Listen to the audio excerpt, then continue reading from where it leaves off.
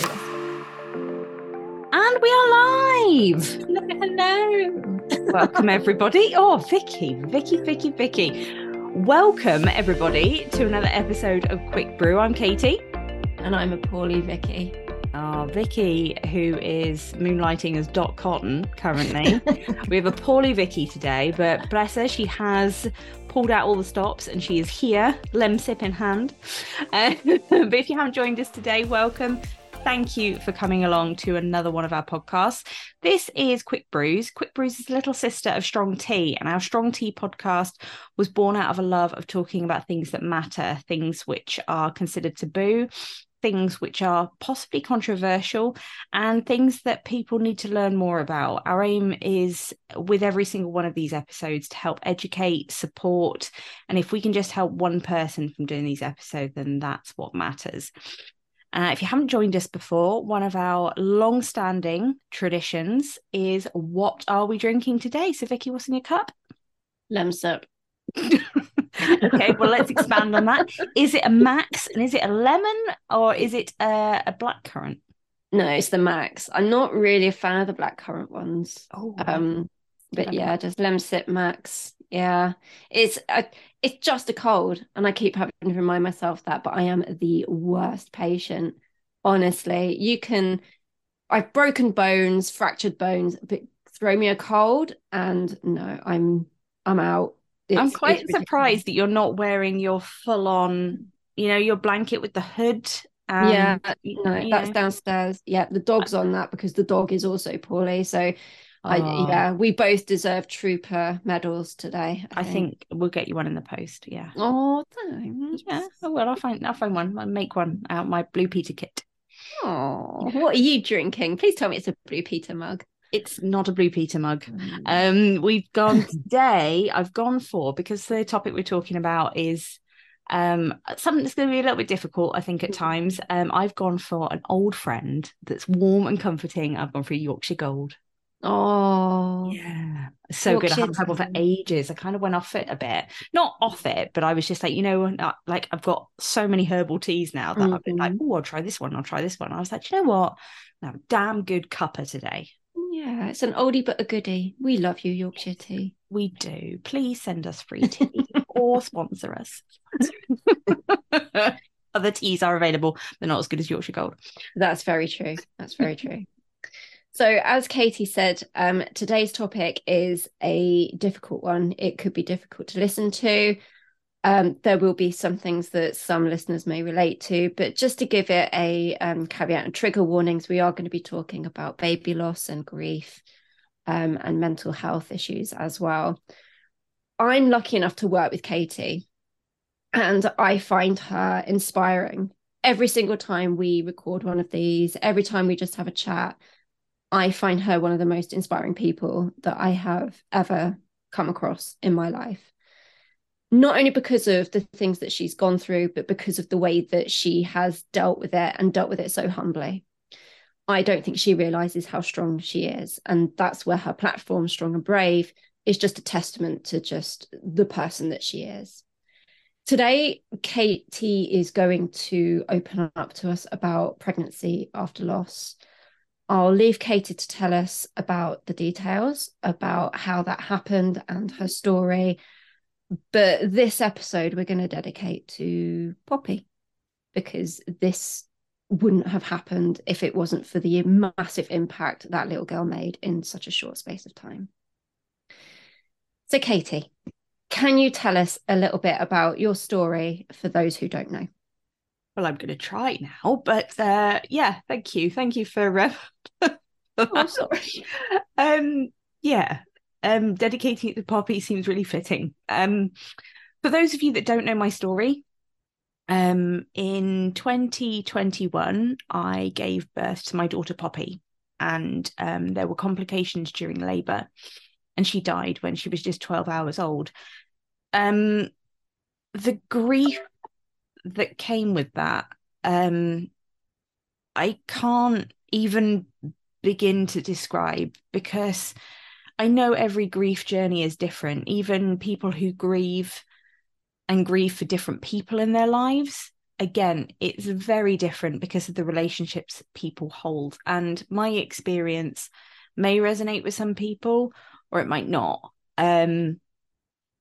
We went on our grief journey starting in April 2021, and I honestly felt like my life was over. I don't think anything could have prepared me, even if I'd had some sort of premonition that it was coming, anything like that. It knocked the wind right out of me, and there were days when I just didn't want to wake up in the mornings, and for a long time I felt like that would be easier. I wasn't suicidal, but I certainly felt like it would just be easier for things not to go on anymore. But I was on the journey with Neil, and he was incredible. He was a complete rock during that time, despite the fact that he was also feeling an immense amount of pain and going through his own grief. He was absolute steadfast and completely solid by my side. Anything I needed him for, any support, he was just incredible. And quite soon after Poppy died, we ended up having a conversation. And I think probably when we had this conversation, we were both still in shock, because it was days after she died.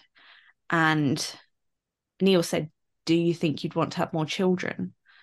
And I said, "Yeah, definitely. I don't think I could go on if I never had the thought of that I would have a child again."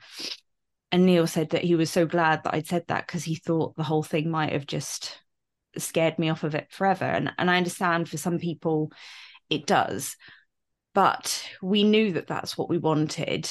And we sort of dived into, I dived into therapy very, very quickly. And I'd sort of expressed that I wanted to have another child, and I was, really keen on doing this because I felt it would help my grief, and I felt that it would help give me hope. Not that I thought it would ever, and I was really worried at the time, because I was like, if we have another baby, people are going to think I've had another baby just to replace Poppy. And that was absolutely never what I was trying to do. I just needed hope. From the moment when she was in my arms and I had that weight of her, holding her and feeling the warmth of her, when she died, I was like, I can't not have this again. I can't not feel a baby in my arms again. And that, I can only describe that was the thing that kept me going. I knew I needed that. And because I have PCOS, we didn't think it was going to be very straightforward for me to conceive necessarily very quickly. Add on to that the incredible amount of stress that you experience during grief. And I later found out I was suffering with PTSD. And so when you consider grief plus stress plus anxiety plus PTSD, and you're trying to conceive for something that you want more than anything else in the world, chances are it's not going to happen very quickly, because there is so much going on mentally that it's definitely going to impact your body physically. So when we ended up finding out we were pregnant, it was 3 months after we'd been trying, and we were actually in Greece at the time for Neil's 40th birthday. And I had no thought that I might be pregnant at all. And I'd just taken a pregnancy test just in case, because I did every month, did one just to see. And when it came back positive, I can still remember it now. I can still remember seeing pregnant on the pregnancy test stick and being like, no. Okay. So I went out of the bathroom and I washed my hands and I came back in again. I was like, yep. And I went into back into the hotel room, and I said to Neil turned around and looked at me and he went, "You're not." And I was like, oh. And we were just in complete shock. And then we spent the rest of our holiday, that entire week in Greece, sitting there going, what the hell do we do now? Oh my God, this is terrifying. And so began our pregnancy after loss journey, which was the next part. So how, I mean, after the loss of Poppy and you were explaining about the PTSD, the PCOS, that just utter desperation for that baby warmth, that that maternal, you need to have that again. It just sounds just all consuming. And then obviously finding out that you're pregnant, I mean, that's two massive different sets of emotions just colliding right Mm. there. I mean, what on earth were you thinking and feeling? And it almost sounds like I was telling you off there. What on earth were you thinking? Like, not in that way. What were you thinking and feeling? Because that's two massive things to try and get your head around. Not only grief, but oh my gosh, this is the start of a new chapter. What the hell? Yeah, and it was very much like that. They talk about when mums lose their babies or their children, they talk about empty arm syndrome, or aching arm syndrome, which is a literal psychological syndrome, which means that your arms and your body physically aches for that holding of a child, and all of a sudden this tiny glimmer of hope, and I call it a tiny glimmer of hope because this we found out when we were in Greece, and it was 6 months to the day. No, it wasn't 6 months to the day. It was 6 months, 6 month anniversary of Poppy's death later that week. And it was also Baby Loss Awareness Week. It was Neil's 40th birthday. So there was a lot of emotions flying around anyway. And we would just, the only way I can describe it is that we were absolutely terrified, completely frightened, because I'd had a completely what the midwife described as a textbook pregnancy with Poppy, and it was pretty much without fault every step of the way. And I'd got to 12 weeks and we got in for the scan and everything was great. And we got to 20 weeks and everything was great. And I was naive enough to think that at 20 weeks, you were home and dry pretty much, because, they talk about that being a real barrier, the big milestones. And I pretty much sailed through it. And I was so naive. And I think in some ways I missed that. I really missed that with when I was pregnant with Freddie, because you realize when you lose a child, so many people reach out to you and say, I know it's not the same, but I had a miscarriage at 30 weeks, or I know it's not the same, but this happened to me, or I know it's not the same, but this, and you realize that statistic of 1 in 4 babies being lost to either miscarriage, stillbirth, or neonatal death is so much closer to home than you actually know, because people don't, you don't meet someone and they go, oh yeah, by the way, I had a miscarriage. It's not something that people will open up about necessarily, unless they find themselves in an arena where that sort of thing is okay to talk about. And when someone else experiences a loss, no matter at what stage, I think people reach out because they like to say, I feel your loss. I feel your loss as a parent. And I completely lost my train of thought. But knowing that, there were so many people that had experienced all these different things. And I met 2 incredible women from the Tommy's Grief group, and they had both lost their daughters around a very similar time to Poppy.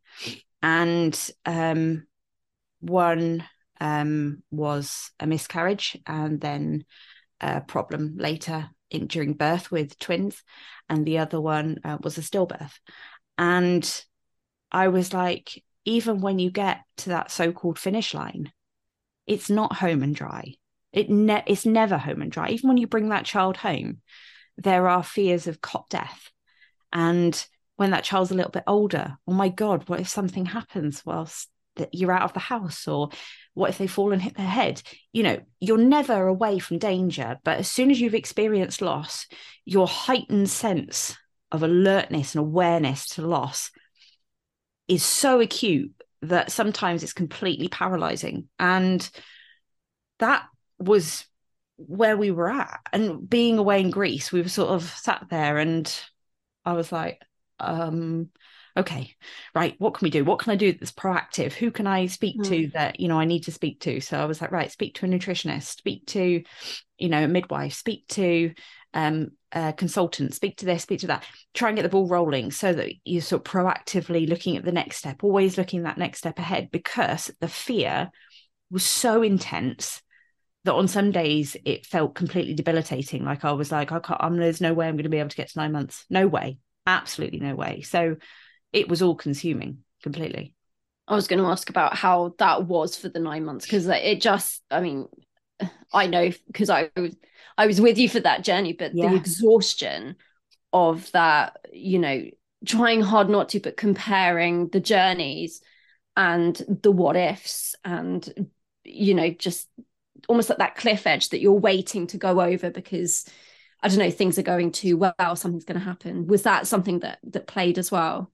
Yeah, and I don't think I ever thanked you enough at the time, but I mean, pretty much we spoke almost daily, and those chats, the way they pushed me through, because they helped me to sort of compartmentalize certain things, and allow me to sort of step away from the fear for just a second, because I was sharing it. And even though at the end of the day you went home to your house and I went home to mine, for just a minute I was able to say, I'm terrified about this. I can't go about my daily life because I'm terrified about this. And I threw myself into strong tea, because we'd just started strong tea, hadn't we? And also strong and brave. And I just tried to focus as much as I could of my energy into that. Much the telling off of you at times, wasn't it, where you were just like, you need to rest, and I was like, I need to focus. But it was that desire to be able to think about anything other than, oh my God, what if something happens? And because we had tests quite early on, you can have tests when you're pregnant. I know on the NHS they do it for sort of Downs and Patau syndrome and Edwards syndrome quite early on at about 12 weeks. And we had these at 10 and a half weeks with our consultant. And they phoned us and they told us that there was an extremely low chance that there was any issues. And they asked us if we wanted to know if we were having a boy or a girl. And I was just like, oh my God, yeah, tell me. And we found out at that point we were having a boy. And that day, Neil and I decided that he would be called Freddie. And he was always Freddie then. That was it. And I think the fear then of losing, because he was a person, he was, and I think, the closer you get as well, he was an extremely active baby. Like, Poppy was like pretty chilled. She'd move, like wriggle around a couple of times a day, and then she'd settle down and she'd be quite sleepy. Freddie was on the move all the time, which, oh my God, almost 1 year later, I can tell you is still the case. And he was constantly bouncing around in my tummy. And actually, exhausting as it was a real reassurance to have that movement and to have, because I always get sick during my pregnancies. So the first 12 to 14 weeks, up to the first 12 to 14 weeks, I'm normally really quite sick. And then there's a couple of weeks gap. And then on both my pregnancies, week 16, almost on the nose, I felt movement. So there's been a couple of weeks where you don't feel anything. And during my pregnancy with Poppy, I was just like, I don't know when movement's going to happen, so it's fine, And I remember someone saying to me, oh, well, when the sickness stops and before you feel movement, that might be quite a worrying time for you because you've got no reassuring signs. And I was like, oh, Jesus Christ, I hadn't even thought about that. And it was a terrifying time, because I was like, I can't feel anything. I'm sure everything's okay. I wish I could feel sick again, just so at least I know. And then the movement started, and that was thankfully an extremely reassuring sign. But my God, it was exhausting. Obviously, being pregnant with Freddie and remembering your pregnancy with Poppy, was there a degree of grief when you were pregnant with Freddie because of that reminder of Poppy? Because I can't even imagine how that must have felt, where you have that comparison, Mm. but you didn't have Poppy. I think the thing that I really struggled with was that for me, pregnancy didn't equal coming home with a child. Mm. And so for a long time, I never allowed myself to think it would happen. And Mm. I felt it threw up so many emotions that I wasn't expecting. Like I felt guilt, a lot of guilt. And there was guilt about being pregnant again 6 months after and thinking, oh my God, that sort of, like I said, that outward perception about thinking people would judge Mm. me, thinking I was just trying to replace Poppy when I absolutely wasn't. Um, I thought, I felt guilt deep down anyway, because I was just like, this is going to sound silly if people haven't lost someone and they don't understand what this means, but I thought, what if Poppy thinks I'm trying to replace her? Mm. And that for Mm. me was a really hard concept, because I was just like, I Mm. tried talking to her every day whilst I was pregnant with Freddie, because I was just like, I'm not trying to replace you. I'm not trying to replace you. And that was I had to really work on that with my therapist, because this Mm. all-consuming guilt and new waves of grief were again entangled with so much anxiety that some days just felt like I don't, never mind going out the house. It was like I just want to sleep all day, because at least when I'm asleep, it's kind of Mm. a safe place. You're Yeah. not thinking about things, you just almost like want to hide under your duvet in a cocoon of just like, oh, I just want to be in that nice Mm. warm place where I'm not thinking about the grief, the guilt, Mm. the stress, the anxiety, the panic, the worry, everything. It's just like, I just need a little bit of respite from that, just for just a minute. Because it was a lot. Just feels so fragile as well. You called Freddie your glimmer of hope, but having all that fear and anxiety, it sounds like it just sounds all so fragile. I'm not saying that you are fragile. I'm not saying that. I'm just saying that the Oh, was. situation just, yeah, it just sounds like that glimmer of hope is, you got to clasp onto that, because that's all you have, but it must have felt that that's all you've got to help you with all the negative, excuse the language, but negative shit you had going on. Yeah. And the enormous amount of grief, loss, PTSD, all of that, this small tiny glimmer of hope was all you had to hold on to. It was exactly like that. And I'd like Neil and I had conversations, and I said, if anything happens to him, I don't think I can do it again. And I was Mm. quite convinced that if something had happened to Freddie, I couldn't have gone on, because the pain of losing Poppy was so bad that to fall in love with another child and have all that hope and then something Mm. happen was just terrifying. And I was like, I can't do it again. I can't, and I don't want to. If something happens to Freddie, I don't want to do it again. Mm. Um, and so that's quite a heavy thought to carry around with you as well, because you're sort of thinking, oh my God, I can't, I, you're not preempting it, but you're panicking about something which hasn't happened. And people would say, you can't control anything. And it really used to piss me off, because people would say, oh, you'll be fine. Like, you don't know that. Everyone said with Mm. Poppy everything would be fine, even though there was no reason to say it. Mm. Everything will be fine, and it wasn't. And no one, you talk about that fragility of life, no one can predict what Mm. happens with, I mean, childbirth. It amazes me how many people have children, with the amount of risk involved and things that can go wrong and the trauma that brings with it. I'm amazed Mm. And of course, when you have a child and nothing goes wrong, it's the most incredible thing in the world. It is the love that you feel for that child, the way that they are so precious, and that everything about them is absolutely incredible, is just the most insanely amazing thing in the world. Mm. But when you've experienced that loss and you've seen both sides of it, you just think, oh my God, how are people having babies all the time? How are people brave enough to do that?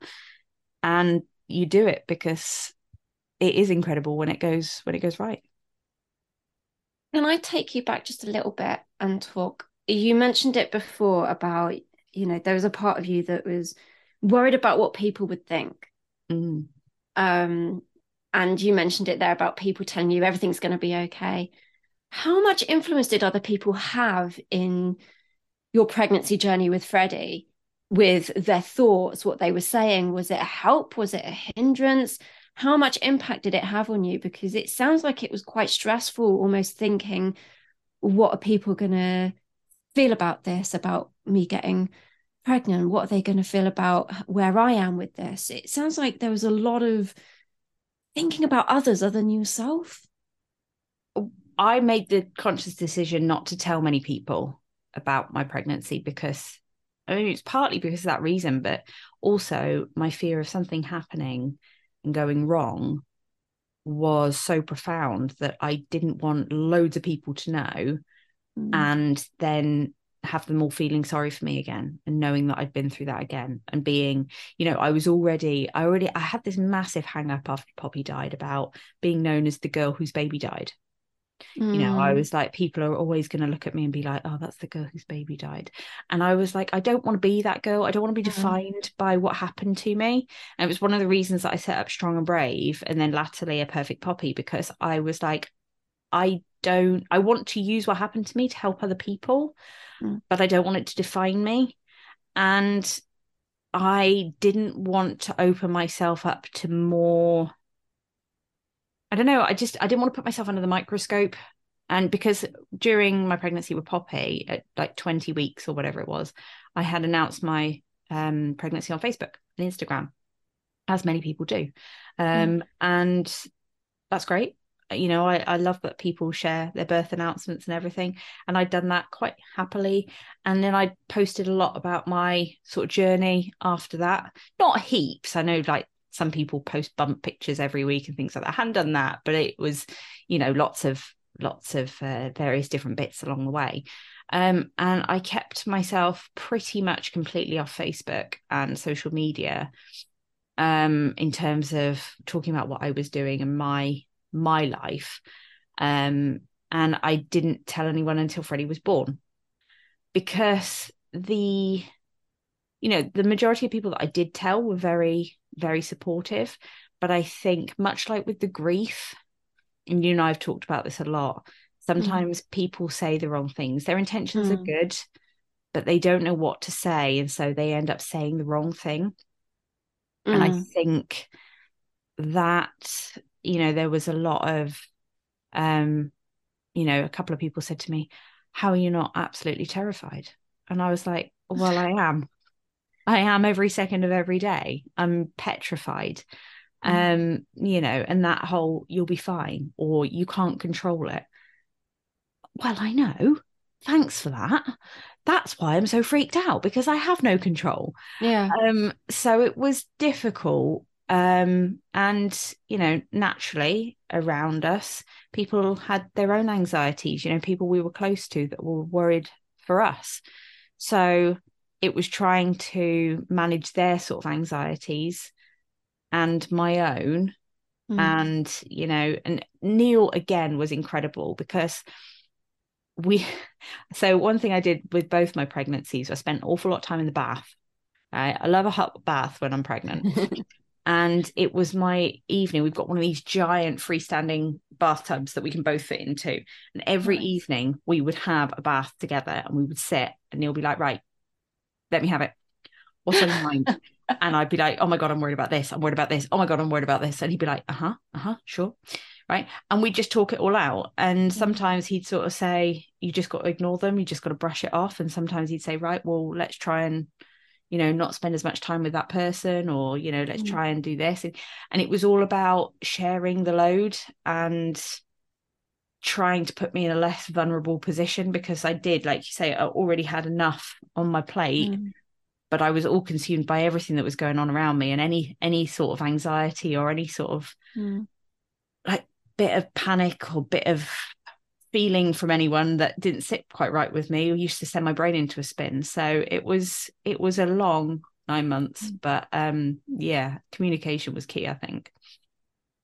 You said about kind of diving in to work with strong tea and the flipping empire that you've built and we've built, and and it kept you focused, because that that's who you are, Katie. You're just naturally buzzing and just naturally, I'm doing this, I'm doing that, and you've got fingers in pies. You're constantly busy. Even when you say you're not busy, you're constantly busy.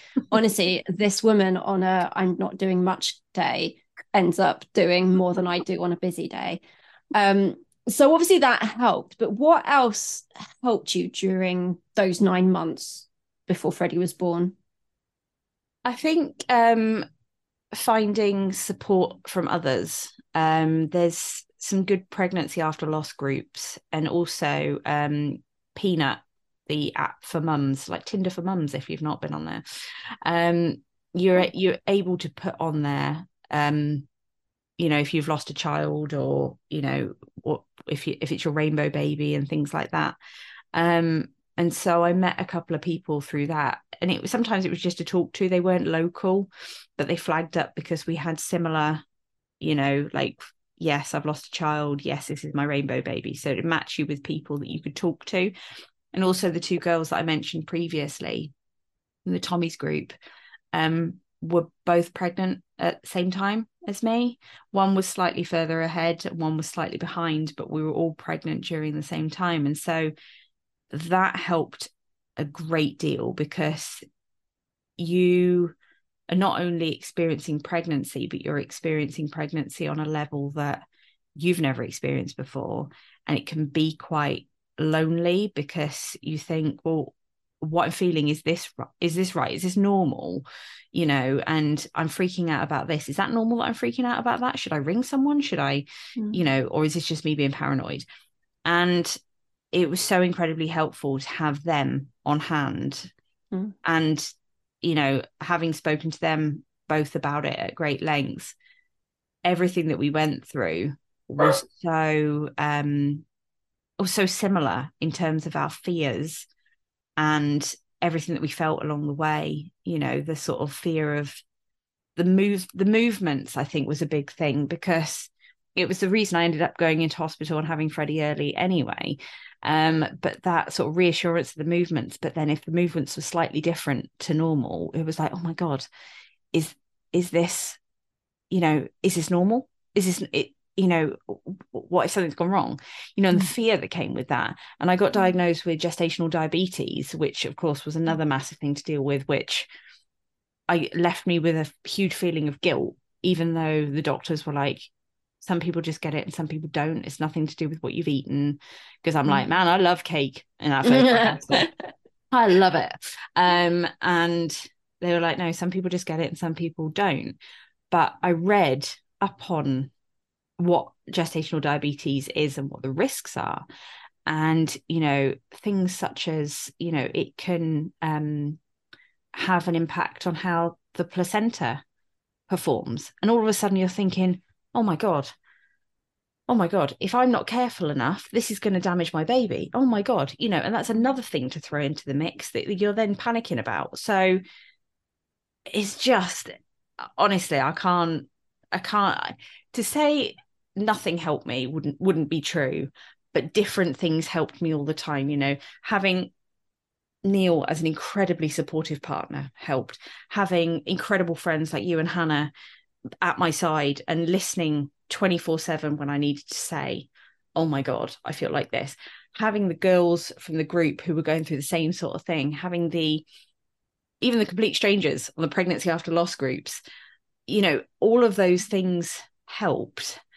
But you find yourself almost needing different things at different times, because it's such a volatile time Mm. that you really need to read each day and say to yourself, right, what am I feeling today? What do I need today? What is Mm. going to help me? And some days you can't even identify it, but on the days that you can, you just need to do what's right for you. And it's got to be really hard because obviously pregnancy is a finite, there's only so many months you can, harvest a child. So you've got a timeline, haven't you? So Yeah. trying to take it day by day has got to be so hard, knowing that, that there is an end date, and it's hard not to keep looking forward to that and then worrying about everything between now and then, Yeah. and keep reminding yourself, right, just take it a day at a time, an hour at a time. What do I need today? That I can't even imagine how that felt. But let's fast forward just a little bit to the birth, to Mm-hmm. Freddie's birth. And obviously with the PTSD and echoes of Poppy, how did you cope with the birth after what happened to Poppy? I think because what happened with Poppy, I had gone from, to give you a bit of background, I had gone from being completely terrified about natural birth during my pregnancy with Poppy to being told I couldn't have a C-section. So I almost needed to do a complete 180 and become at one with my body so that I could try and have a natural birth, because at that time I thought that was my only option. Mm. So I did so much work in terms of hypnobirthing, Mm-hmm. relaxation techniques. I did oodles and oodles of reading. I mean, I bought our book, our house was like an Amazon warehouse for like about 4 weeks, because I just kept getting Amazon deliveries about all these different books, Mm. books that were written by midwives, books were written by sort of earth mothers, books that talked about, this primal instinct that you had when you were giving birth that Yeah. empowered you and made you feel strong and incredible. And I was just like, we got down to it and I was like, damn this, I am ready to give birth. And the cruel irony is, if I had just pushed and had a C-section, Poppy would be here, because things didn't go to plan during the labor and I ended up having a C-section anyway, but it was too late. The damage had already been done. And so when we got our consultant and we went to London, I explained to him in depth what had happened. And I said, I need this birth to be so different from what happened. Like, I need to be like not even resemble it at all. And he was like, look, planned C-sections are nothing like emergency C-sections. Planned C-sections are the most relaxed environment you could imagine. And I was like, I don't believe that for a second, but and this guy, this consultant, I cannot speak highly enough of him, because he recognized the situation. He understood what we had been through, and he managed me and my expectations. He knew that every step of the way, when I asked him about risk levels, that I wanted to know. I didn't want him to dress it up. And he knew why I wanted to know. And he knew, how to put it in a way that would not freak me out, which was a great help. And I said to him, probably about 5-6 weeks before I gave birth, I said, I want to know a walkthrough right from the minute I walk in the door on the day that my C-section is booked. I want to know what's going to happen. And he walked me through it step by step, every single minute of what would happen. And he said, I will speak to the theatre team. They will know your situation. They will know what's happened. They will be sensitive to it. There will be no panic. There will be, because the significant amount of trauma that I experienced during it and the PTSD element came from towards the end of the birth and then before I went in for C-section, and how I was treated and the way they handled me, and a lot of the things that happened during that time have left really, really deep scars, which I still can't speak about certain elements of it, because it still feels really raw, because I haven't dealt with any of that, because I'm like, well, I don't need to. I mean, I do. I know I need to, but Mm. for the sake of that, it was sort of like, right, deal with the grief. Don't deal with the trauma. Don't need to deal with the trauma. And then all of a sudden I was like, well, holy crap, I've got to give birth again. So I do need to deal with it. And so he talked me through everything. He'd shown me like the birthing area where the surgery was, what the rooms looked like, every step of the way. He talked me through it. And we ended up going into hospital. I was 37 weeks. We were down in London because I'd insisted on going down at, I think, 36 and a half weeks. No, 36 weeks, because I wanted to be there in case anything happened. I didn't want to be anywhere near this hospital. And so we were down in London from 36 weeks. And we'd been in and had our checks the week before, and we'd had a chat and everything was great. And Freddie was bouncing around merrily in my tummy. And the morning of the 28th of May, I woke up and I was like, he doesn't feel like he's moving as much as normal. And I could still feel him moving, but it wasn't like, he just wasn't as active. And so Neil said, right, well, why don't we go for breakfast? So we walked down to King's Cross. I went to this really nice breakfast place.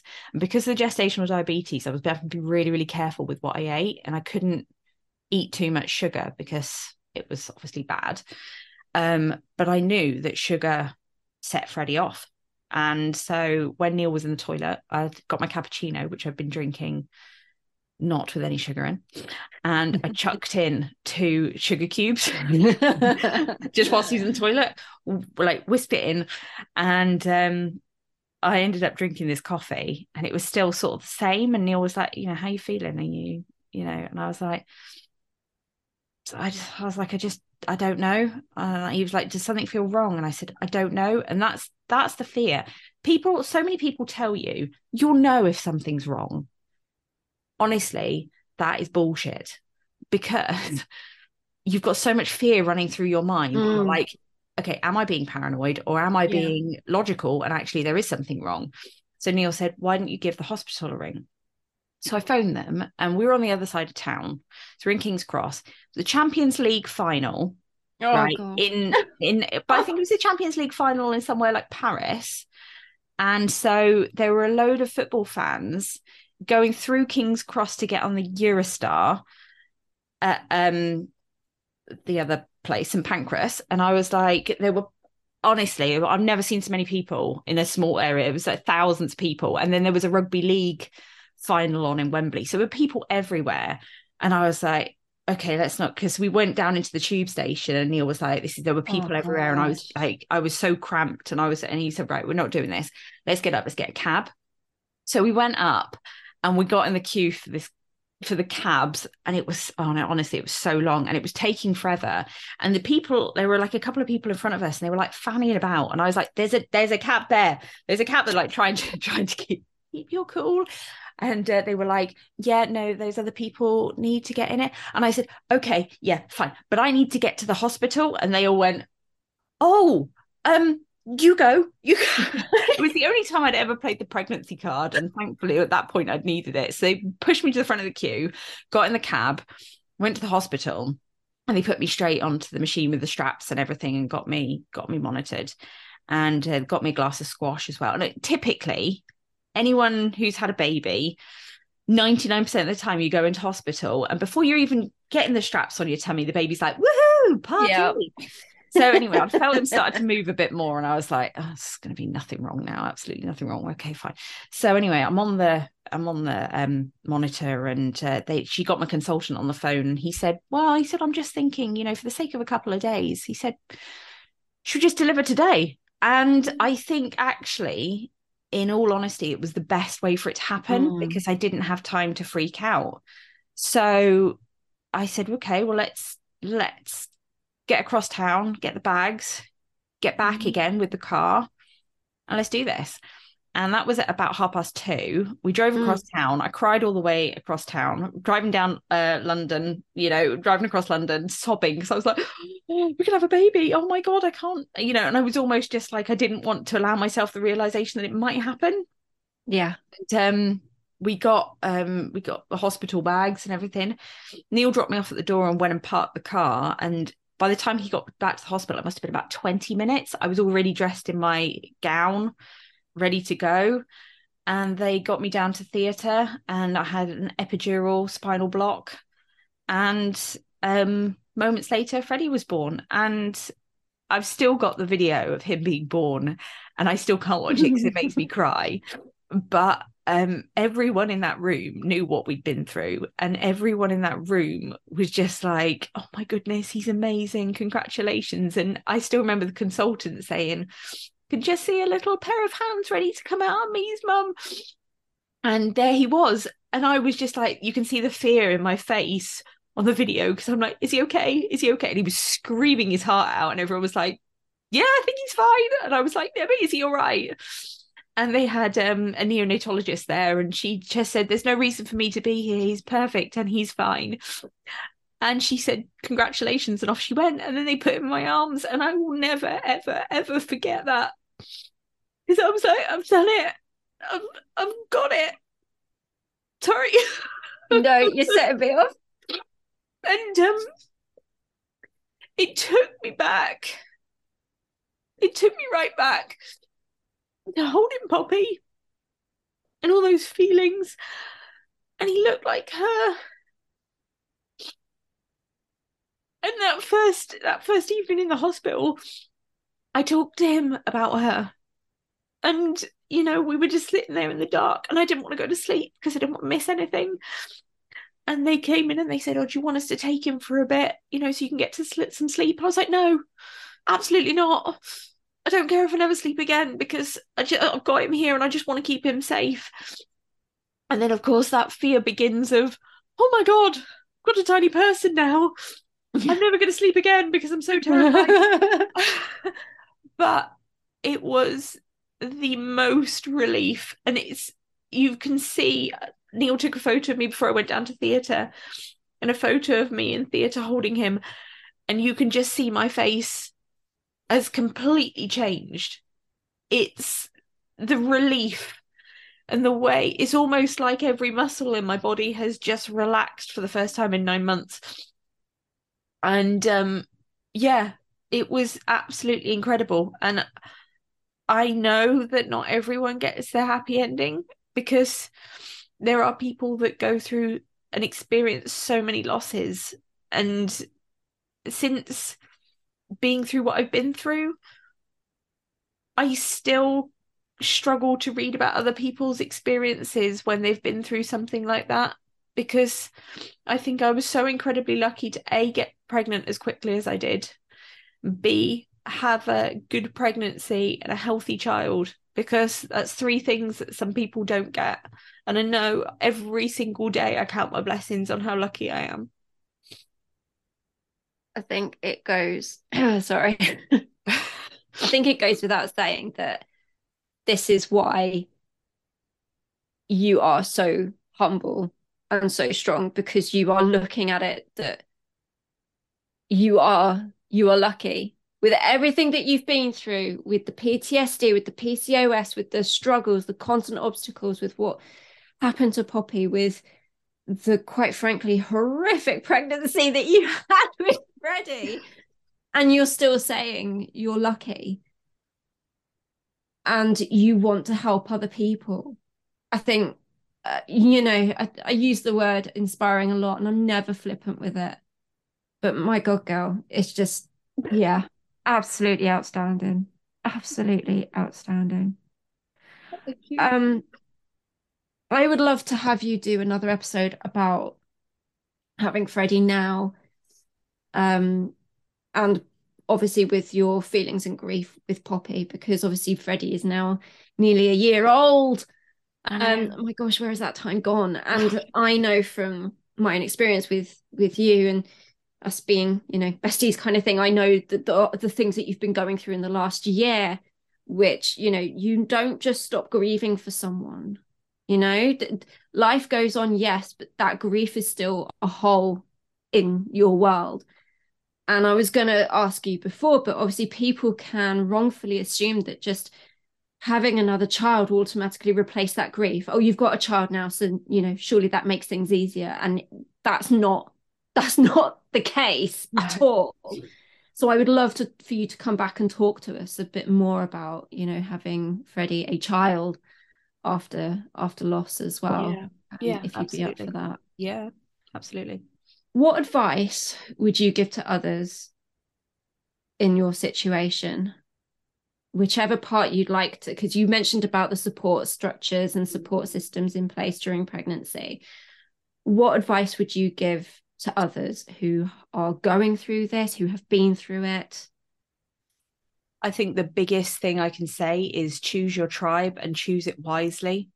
I think surround yourself with people who don't just try and wrap you in cotton wool, but people who listen and acknowledge your fears, people that understand your fears, people that understand your pain and your grief, whether they be other lost mums or they be other parents, because actually a lot of people who are parents who I've spoken to can't fully relate, but because they have a child, that fear of loss is also quite relatable. So don't surround yourself with hundreds of people, but just find some people who will love and nurture you during that time, and reach out when you need to, and ask for help when you need to, and talk as much as you need to, because you can never talk enough. Because bottling things up, believe me, like I was so worried during my pregnancy that Freddie was going to come out and be a little ball of anxiety or stress, and the amount he cried when he first came out, honestly, he cried for like 3 hours. I was like, I've done this. That was me. But he smiles every single day and he is not stressed at all. But he's the most adorable little boy. Oh. He is very cute. I am biased. But stress does impact you, and it impacts the baby, and you're at risk of all sorts of things like preeclampsia, high blood pressure. Get a therapist, get someone, and I'm not talking about someone that costs hundreds of pounds per hour. You can get a local therapist who you can talk to for maybe 40 or 50 pound, and just release those stresses and panic. Because even you can have all the best friends in the world, but actually someone that can take that stuff and actually guide you through it is actually invaluable as well. So choose your tribe. That's my advice. But I will put all the places for the pregnancy after loss support groups on here as well, on the blog piece, so that people can see and access them if they need to. Today couldn't have been easy for you to talk about this so openly. And I know we've talked about this in grief, but it doesn't matter how much time goes, the pain is still there. And I just want to say a massive thank you for sharing your vulnerability and showing it as a strength, and just being you. Just being you. What's your final sip, babes? Oh God, I don't know. You just made me cry again. So hell. I actually, do you know what? My final sip, because I've just given my advice, so I actually think it's going to be a two-parter, this final sip.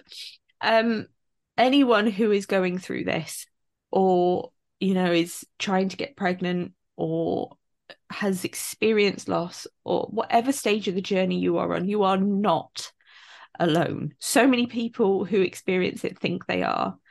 And as much as you're experiencing your own grief and the loss of your own child, you're not on your own. And there are so many people out there who can help.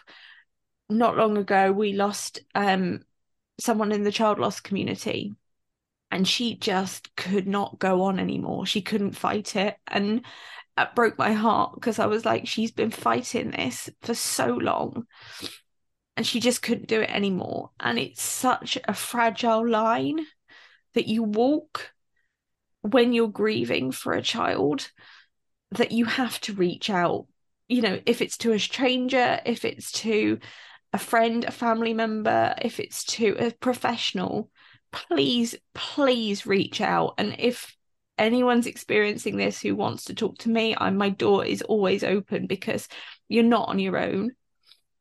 And with the second part of that, I just want to say thank you to every single person who was there for me after Poppy and during my pregnancy, and who's been there every day since. And you are one of those right top tier people. You are an MVP when it comes to that, because you have not faltered and you have stood by my side every step of the way. And I could not be more grateful or lucky to have someone like that in my life. So that's my final sip. Oh, May, not dry eye. It's just the two of us who making other people cry. Oh, right, we need lots of tissues. Always there, babes. Always there. Please check out Perfect Poppy, Strong and Brave, all the resources and help that Katie has put together. Just because she's a bloody good egg and she just wants to help people. And I can't thank you enough again. But please check out all of Katie's resources and platforms.